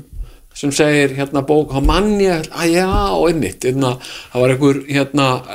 einhver ítalskur bókaútgefandi sem bað mig að fá leyfi til að nota nafni mitt í einhverju bók eitthvað og ég bara, já, ekkert mál, skiptir mig engum mál mér er drullu saman heyrðu, langaði að senda mér enda eitthvað bókinni ég bara, þú veist, ég er búin að eyða örugglega 4 klukkutímum í mínar síður eitthvað reyna bara, þú veist, bara já þannig að þetta hætti, fá einhverju svona miða innum hurðina en vantar tollaupplýsing, eitthvað svona þú veist, af hverju það er þetta, og þetta er alveg svona það sem að fólk segir líka bara sem er að standi einhverju svona import og export það segir, tollurinn það er það sem er martröðin í þessu sko. Það er bara, skilurðu hérna, eins og fólk sem er að hugsa að fara að selja skó ef það fær einn skó sýnishotn sent til þess að skoða skóin og segja já, við ætlum að taka 20 pör af þessum skóm í sölu það er að borga toll af þessum eina skó það er enginn að fara að labba á einum skó skilur þú veist eða stunda það að svíkja ríki með því að panta stundum einn hægri skó annan vinstri skó skilur, þú veist, þetta er ekkert þú veist, og það er enginn að selja staka skó sem sagt, hérna nei. Já, mér líst vel á þessa, já, viltu fá þá ég ætla að fá vinstri skóin þú veist, það er ekkert svo líst þekkist ekki, skilur, kaupur bara skó þannig að það er augljóst að stakur skór er einhvers konar sýningar eintak af eitthvað Þannig að hvað ertu að leggja til þá? Að þetta verður það bara allt lagt niður? Ég hef ekkert vita á þessu, ég veit ekkert kannski er þetta rosa mikilvægt að toll sko, en ég menna þú veist á meðan ég er að bíða eftir því að niðurstaða fáist í stóra tollmálið með hvaða tollur sé réttur á bókina sem einhver sendi mér sem ég get ekki lesið en ég kann ekki ítölsku og meðan ég er að bíða til því þá get ég panta mér Oxycontin sem sagt ég get panta mér á því að ég er hann upp á Höfða og það kemur ding, erum á Höfða vonum að fá glænýja sendingu Oxycontin ég get panta mér það þar og ég borgingum tolla því og það er mjög ólöglegt en skilur það funkar það virkar, skilur þau koma bara strax með það til mín veist hvað það borgar fyrir og hvað það er mikið já, og hérna og hugsanlega, auðvitað er alltaf möguleik þessi fentanýlið, ég veit það ekki skilur hérna en sko en það er alltaf með eitthvað svona system sem virkar versus eitthvað sem á að vera og er ólöglegt og svo eitthvað sem er mjög löglegt og bara virkar ekki sko. Þannig að þú ert kannski rosa langa mig til að lesa þessa fínu bók sem ég var að heyra á ég að panta mér hana eða á ég kannski bara að fá mér fentanyl ég ekki bara fá mér oxy ég segi alltaf hérna, já ég er að hugsa að smakka hérna fentanyl ég segi fá þér oxy frekar byrja á því það veldur samt hæðatræða það veldur hæðatræða, svona ertu í einhver átaki eða hvernig meina, ertu að reyna að letast nei, alls ekki flott, bara endilega fá þér oxy, svona má hæðatræða sko og fentanyl gerir það líka sko og hérna og hérna þannig að það er af öllum þessum svona morfínlyfjum sko hæðatræðan sem er einhvern helsta ástæðan fyrir að margir nota þetta ekki sko þegar hérna en sko en ég menna en þú veist ég panta ég veit ekkert svona tolladæmi ég bara skildi ekki neitt sko og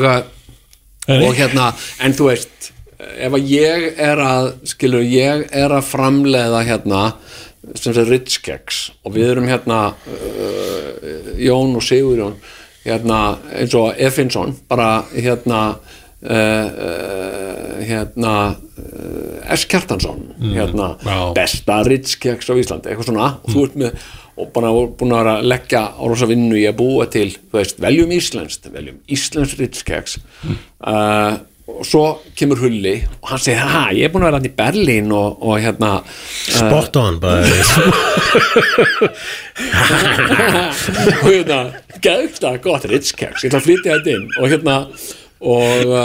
og hérna og fær að selja bara það kostar ekki neitt, ógsta gott hvað þetta bergmálarinn alveg, ég veit ekki hvort að þetta er Hugleikur eða og hérna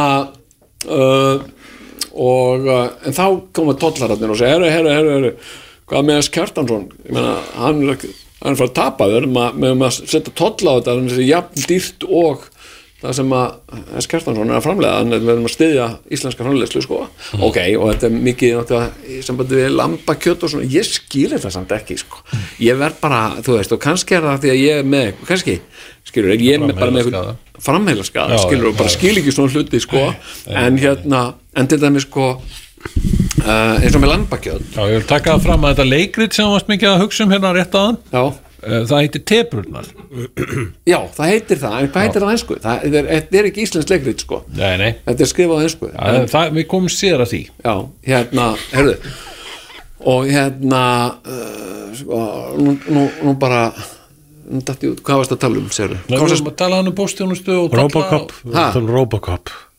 Já, hérna Bitches Leave ok, þannig að þetta var einhver staðar, ég held við ætlum að fara í lag Tvíhöfði, sjáandi sem sér heimsviðburði áður en þeir gerast Erum við komin inn? Já, þú átt orðið Ok, og þá vil ég biðja þeim aðeins að koma með point sem þú varst byrjaður á en ekki Nei. Já, jú, ég var bara að segja þú veist, eins og rosa mikið þú veist, lambakjöt kostar 9.000 kall kíló eða lambakjöti sem getur ekki verið sein og nokkurn nátt sko hérna, og nú þurfa íslenski bændur á þér að halda að þú takir fram 9.000 kall og kaupir eitthvað svona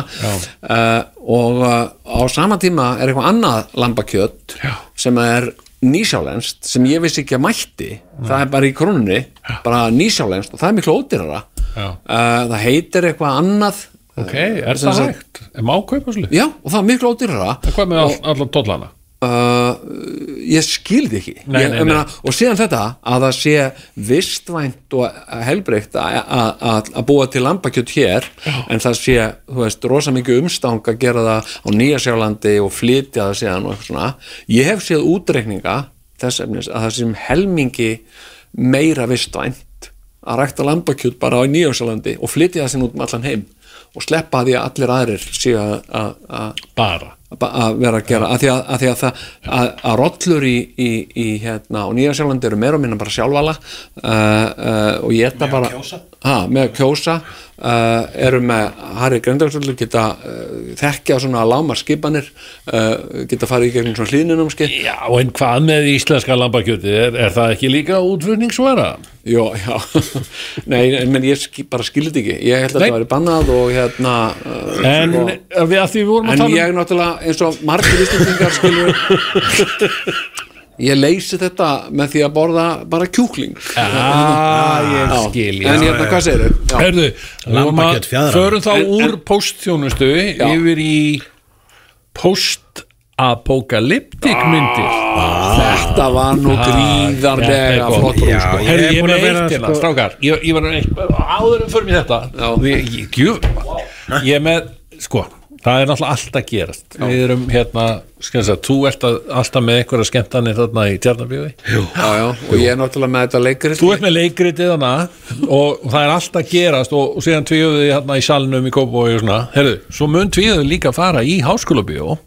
í svona rétt fyrir jól, hann er með honum MC Gauta og ég er með ég er tilbúin með smá bit sko, bara í byrjun þegar ég mæti þarna og þá verður Jónan með mér skilurðu? Já, ég verð hérna og hérna, jæja, komið sæl hæ og hérna, jæja Jón heyrðu, ég er nú að velta fyrir mér og kemur Hugleikur ég smakka svona saltkeks ég mun það koma á sviðu sko og Jón vöfðir hérna, heyrðu Jón ég er nú bara að velta fyrir mér það er svo mikið af svona grín og glensi hérna í Háskólabíó núna í desember hvað? Ég voru að veltaði fyrir mig hvort það ætti ekki bara að breyta nafni húsins í Háðskólabíó. Nei Þetta myndi ekki slá gegn að vera standing ovation. Já, Háðskólabíó. Ég held að þetta sé mjög góð opnun og þá eigum við salinn sko. Já. Herðu, ok, en þú sagði post-apocalypse myndir. Já, sko, ég ég verða að viðurkenna, þetta sko, ég var að tala mismunandi genre.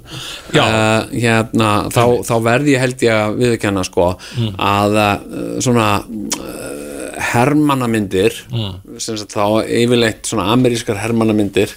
og svona sérsveitamyndir og svona svolítið Arnold Schwarzenegger, smá Denzel Washington, svolítið svona sko svona blæti sem ég hef. Já, þetta eru myndir sem höfða til því. Já, Generation Kill er bara með mínum uppáhaldsjónvarpsþáttum. Það er enda þáttaseri. Já, svona ameríst og yes sir og Saving Private Ryan er náttúrulega bara jólamyndin mín. Er það í alveg? Já. Ekki skemmtilegt sjálfur sko. Nei, en fyrir utan svona hermannamyndir þá hef ég rosalega sko litla mótstöðu gegn svona góðum post-apocalyptic myndum eða sem sagt myndir sem gerast eftir heimsenda og ég var að horfa á eina í gær sem að sko er þetta ekki bara breskmynd Doomsday. Jú, hún er bresk, allavega bresku leikstjóri. Já, og hún er gerð fyrir lottópenning, er það ekki? Já, hann gerði þetta eftir að hann gerði þarna The Descent. Já, og átti að vera hans næsta góða mynd sko, og var svona, bara lítið ástarbréf myndi ég segja, lítið ástarbréf til Mad Max myndi ég segja. Hún er það mjög mikið sko, hún er meira en sko sem sagt ástarbréf eða óður til, hún er líka alveg stæling á sko. Já, og hún er líka, sko, ég myndi segja þetta blanda Mad Max og Escape from New York. Já. Þetta er bara Escape from Scotland. Escape from Scotland. En sko Escape from New York stórkostleg kvikmynd sko. Og eina svona þessum fyrstu sem kveikti á þessu smekk mínu. Fyrsta myndin sem ég heillaðist af sem átt að gerast eftir heimsendi, það var kvikmyndin Flótti Logans eða The Logans Run. Akkurat. Já. Ég sá hann í Ísafjarðarbíó. Já, ég man eftir þessum titli, ég man ekki eftir þessari mynd. Já, það er svona post-apocalyptic framtíð allstaðar nema á þeim stað sem að myndi gerast í, sem er í svona bubluborg. Og í þessari bubluborg þá má fólk ekki eldast meira verður ekki eldin að 30 ára. Já. Svo til þess að halda öllu svona í skefjum, fólkins skefjum, þá er það náttúrulega bara aflífað 30 ára. Það veit það ekki sjálf, þá heldur það að sé útskóðast betri heim, en síðan komast eða því að þarna fyrir utan þessu bublu, þar er bara allt í rústum. Já. Þangar hleypur Logan. Já. Og hann vil nefnilega verða, hann er orðin 30 ára sko, hann vil verða eldri sko, og nær sér, tekur stúlku þarna með. Já. Svo finnur hann eina gamla mannin sem hann nokkuð mun séð sem er leikinn af Peter Ustinov. Nákvæmlega, mér fannst þetta heitlandi kvikmynd. Sko, Mad Max er náttúrulega sko svona mjög ofarlega á lista yfir bestu svona myndir. Já, við skulum spyrja þá hvaða Mad Max, ef við erum að tala Mad Max, fyrstu Mad Max. Já, sko er það ekki er heimsendir komin þegar Mad Max byrjar? Er svona á barmi heimsenda. Já, hún er á brúninni. Já, ég meina, heimurinn er á brúninni. Það er svo magnað, þegar þú ferði í allt, þú er búin að horfa hann á Fury Road og eitthvað, wow, maður, svakalega ópera maður, síðan allar að sjá sko the original Mad Max og hún byrjar bara í eldhúsinu hjá honum Mel Gibson hann bara að fá sér kleinu hann verður ekkert mat fyrir bara í lokin hann náttúrulega bara opinber starfsmaður já, hann bara Max Max og en góð hún samt og ekki síst fyrir ímyndunarafl og leikmynd og svona ýmislegt sem við sjáum mikla svona eftiröpun á í Doomsday og það meira að segja það vondi kallinn, ekki Mad Max 2 ég rúglega saman Mad Max 2 Mad Max 2 eiginlega önnur skepna heldur en Mad Max 1 já, Mad Max 2 bara þar fann Mad Max rödd sína í rauninni nákvæmlega vondi kallinn heitir The Great Humongous í 2 en Toe Cutter í 1 einmitt en ekki Tina Turner í 3 nei, mér varst 2 og það eins og heitir hann í Fury Road þá heitir hann Immortan Joe hann leikinn að saman og tókkattur í 1 nákvæmlega, það svo magn en mér varst 2 til dæmis betri mynd heldur en fyrir myndin fyrsta myndin 2 svona sitt ég svona að leggja jöfnu við Terminator 2 mér finnst hún svona gera gott eins og Felix vörðum frá Felix, slagorðið þeirra var Felix gjör gútare sem sagt Felix gerir gott betra og mér finnst það sem sagt verða, úr góðu í betra gottara en en þetta með í 2 þá vondikallinn með eitthvað svona gimp sem hann með svona í taumi eða svona í bandi og svo það líka hann í Doomsday hann líka með svona gimp sem hann alltaf með sér þetta svona cover þetta bara einmitt svo bara svolítið svona ég vil líka gera svona mynd, skammalust og það sem gerir Doomsday skemmtilegri mynd í rauninu, meira þess að alpersonan eineigð eins og Snake Plissken í slags þetta og hann þá bara herma eftir og langar hann bara vera George Miller og George Miller og John Carpenter og svona taka á sér auga og skuttla því svona og þetta góð mynd, strákar? Það fannst mér ekki hún bara fín fyrir að vera það sem hún fyrir hennan pening, skilur Ég erum að tala mynd sem eitthvað þokkalega nýja Nei, hún fekk einhver sérstakar dóma og einhver sérstakar áhorf en hún líka hún líður fyrir að vera styling ef hún væri meira orginal þá væri hún alveg þá væri hún einhvers staðar mér datt í hug önnur mynd sem ég man ekki hvað heitir en ég myndi segja að besta stælingin á Mad Max Mad Max Fury Road og í rauninni vegna þess að Mad Max 2 svo mikið var bara alltaf uppáhaldsmyndi mín þá fannst mér og ég held alltaf með henni mér fannst þess að George Miller væri svona verðlaun okkur sem að heldum með Mad Max 2 að gefa okkur bara meira Mad Max 2 með Fury Road það máli? Þetta í rauninni bara endurgerð á Mad Max 2? Ekki endurgerð heldur bara svona meira ég var búin ákvæðir sá hana fyrst þá hugsaði ég þetta ógæslega leiðileg mynd og þetta svona Prometheus bara áður sást hana? Nei, eftir ég sá hana svo talaði ég við Hulla talaði við Hulla og ég sagði bara Prometheus viðbjóður og eitthvað hann sagði, Jón bara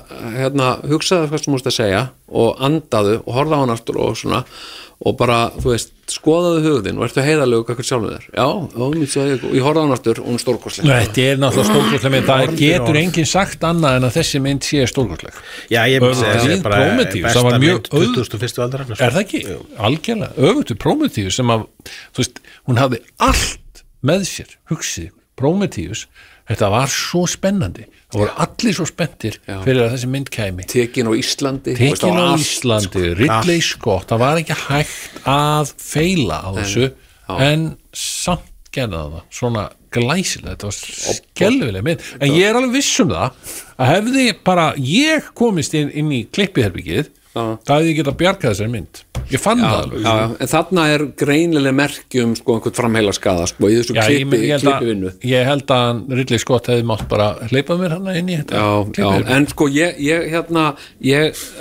sko ég skrifaði niður hérna bara að því að ég var að sko rifja upp svona það svona hérna eftirheimsendamyndir sem mér fótt skemmtilegar sko. Þá finnst mér Road mjög fín við erum að tala The Road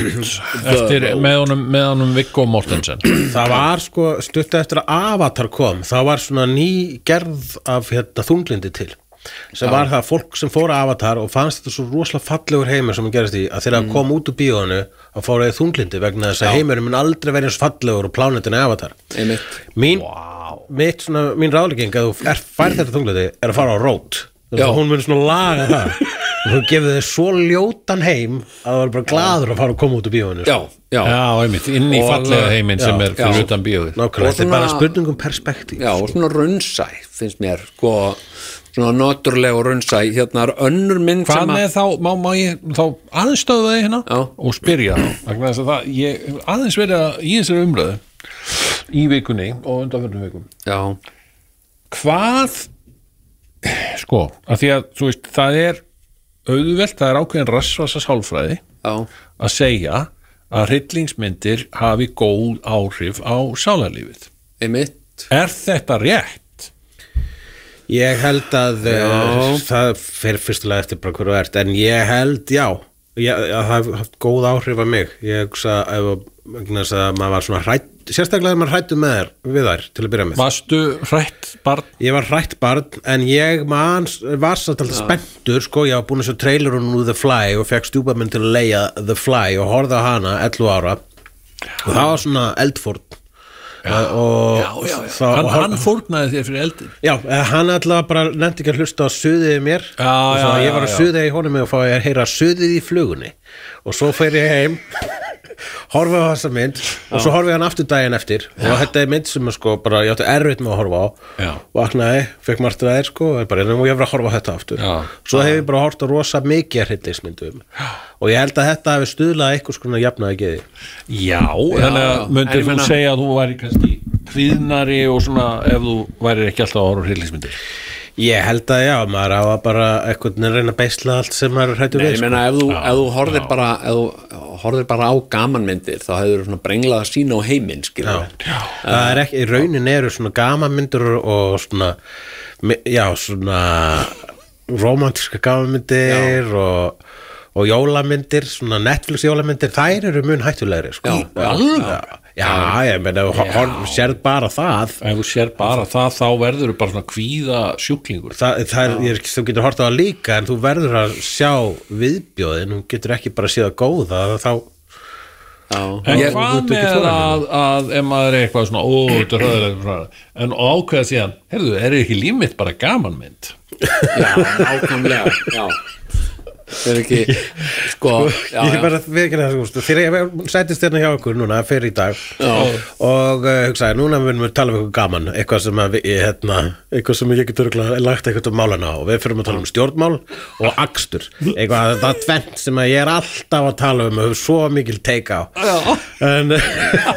en ég get sagt ykkur ástæður að ég hef alltaf einmitt bara síðan ég var lítill síðan ég sá bara legði Mad Max 2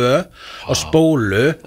þá hefur þetta verið einn af mínum uppáhalds undirflokkum kvikmyndar sem þess að post-apocalyptic myndi vegna þess að það fantasían ég er með ákveðna fantasíu og hún morbid en það að búa í heimi eins og þessum vegna þar þarftu ekki að taka bílpróf og við bara fundið næsta bíl og keyrt hann og klest hann og finnur næsta bíl eins og gerir Mad Max og það eru engin stjórnmálaflokk þetta er mjög einfaldari heimur þetta er einfaldari heimur eins og allmis í I Am Legend það gæti ekki verið einfaldara sko. þetta er rosa þægilegt hvað er I Am Legend? I Am Legend, þá er bara maður sem býr einn í New York eftir að það hefur gengið yfir ykkur vírus sem breytir fólki í zombia eða drefst nema hann er ekki döður og hann er svona vísindamaður og hann er að reyna að finna móteitur og þetta hann Will Smith vinnur okkar og hann þetta með hundinum sínum hann nú ráðagóður og hann nefnilega sko, og eins og sagt oft, segja í Hollywood it doesn't call, eins og þau segja oft í hennu Hollywood it doesn't call everything his grandmother he doesn't call everything his grandmother sko, mér finnst hún alveg frábær það mynd sem ég er búin að horfa á kannski svona, ég myndi segja einhverstað á bilinu 15-20 sinnum svo sko verði ég að segja sko að Blade Runner 2032 eða hvað þetta heitir nýja Blade Runner? Já, mér finnst hún æðisleg í alvöru? Já varst þú ekki mér sattu við hana sko. ég byrjaði að reyna að horfa á hana og ég bara gati þetta ekki sko. Nei, ég var mikill Blade Runner maður já mér fannst hún ekki góð en sko, nei en ég horfði líka bara á fyrstu 20 mínútur ég bara náði þessi ég horfi sko fínasta framhald sko já, mér fannst hún rosalega flott og vel gerð og mér fannst hún líða bara eins og ljúfur fjallalækur sko bara, en líður eins og ljúfur fjallalækur en ein af þessum myndum sko finnst mér ógeðslega góð en líka alveg rosalega vond já og hvað myndi það? Það er Book of Eli ég er hjartalega saman að það sé slæmmynd hvað segirðu? Hún er slæm já, en þetta er Denzel Washington og það eru margir alveg mjög sannfærandi vondikallar í henni og það er alveg margt töff sko og Denzel Washington sem sagt að tala sem sagt að nú ætla hann að fara að drepa þig og nú þarftu aðeins að slaka á því að ég ætla að drepa þig sem sagt og drepur hann þig mér finnst þetta alltaf, ég fæ alltaf svona eitthvað svona, mér að segja hann leikur í svona opbóðslega vondum myndum en mér finnst þetta alltaf svona eins og bara, ég horfði á nýju Equalizer til dæmis, opbóðslega vond mynd en ég samt naut henni fyrir svona litla móla út af honum, er hann svona frábær? Já, það er einmitt eins og að lýsa því þegar hann er að lýsa því fyrir fólki að hann ætlar að fara að lemja það þá er maður svona, já, gera það já, endilega, svo gera hann það Denzel það er bara eitthvað sko. en finnst þér Book of Eli ekki á neitt nátt góð? Sko, hún er bara sko fyrsta lagi, plottið er það að hann er að vernda biblíuna já, það er reyndar hann er að vernda biblíuna og Gary Oldman við verðum að ná biblíuna af honum hér í post-apocalyptic future og af hverju, vegna þess að þessi bók er vopn, við getum beislaða getur það, ég meina í alvöru en Gary Oldman er æðislegur sem illmenni sko þetta er flott reyndar plott þetta er svona bara þetta er svona, já, ef að vondikallin nær biblíunni þá mun hann vera kongur svo þegar hún endar og hann sem sagt, það kemur okkur að segja já, ég skal skrifa niður það sem hún segir í upphafi skapaði Guð heiminn og ég byrja bara fuck it man, hvað þetta er ræðilegt sko þetta er bara, ok, en hún er svona vond myndin endar á því að þeir ákveða að gera kópíu af biblíu hann man blindur svo spoilum þessari mynd almennilega þá endar hann líka á því kemur ljós að Denzel var blindur allan tíman og hann er búin að vera að lemja fólk hann er búin að vera með eitthvað superpower hann var verkfæri Guðs og Guð en mér langar að mæla þetta með þetta mynd nú er nú að fyrir að líða að lokum hjá okkur er það Waterworld eða? Er Waterworld ekki töfð? Jú, Waterworld æðislega Postman sko, við þurfum að gera bara spesial Postman það hefur verið náttúrulega æðislegt í áframhaldi Circle Complete, sko, það er postþjónustum post-apocalyptic framtíð finn fulla tösku og posti hvað ætla ég að gera, ég ætla að fara og bera út þennan post og bjarga samfélagi en mjög merkileg mynd sem að ég sem að Íslands póstur mætti kannski gera stundum bjarga samfélaginu svona eftir heimsenda myndum sem að flest hafa örugglega ekki heyrt hafa sko. Og það er mér alltaf gaman að geta mælt með einhverjum svona mynd og það var mælt með þessari mynd við mig auðvitað er ekki Children of Men 24 Days Later 28 Days Later ég er ekki með þar en önnur breskmynd sem að kom mér mjög skemmtilega óvart, bæði ógeðslega vel gerð og líka sko með svolítið flottum boðskap eða svona pönslæni og það er The Girl with All the Gifts zombíustelpan já. Það er falleg mynd. Það er mjög falleg mynd. Hún er hún er gerist í svona zombie London hún gerur hún ekki London, jú í einhverju zombie Breitlandi einhverju zombie, þetta er allt London í Breitlandi og eitthvað segir, já, gerist í London nei, hún gerist í Manchester ég er rætt, svo skipti einhverju stóru máli eitthvað raðhúsakverfi í Manchester raðhúsakverfi í er þetta ekki svona tveggja hæða raðhúsin allir Breitar búi í svona frekar svona grá og ljót og með svona 8 fermetra garði og þetta er vampírur eru búin að taka yfir allt og svona og en svo er stúlka sem að er bæði vampíra zombie bæði zombie og ekki zombie hún er ekki heilalaus, hún getur alveg spjallað og svona en sem sagt þegar hún sér opið sár þá langar hann að fá sér hún er svona Jesú í rauninni hún er hún er hlekkurinn á milli manns og zombíu og þetta er myndurinn bara svona þróun að rauninni er næsta þróunastig zombíur og mannfólki þarf að deyja en það er eitthvað sem tengir okkur það er nefnilega mjög flott niðurstaða í þessu sem að mér fannst kom mér skemmtilega Þið ætla ekki að spoila en þetta er mynd sem heitir The Girl with All the Gifts og ég hvet fólk til að til dæmis ef það er með Plex eða torrenta eitthvað sem en ég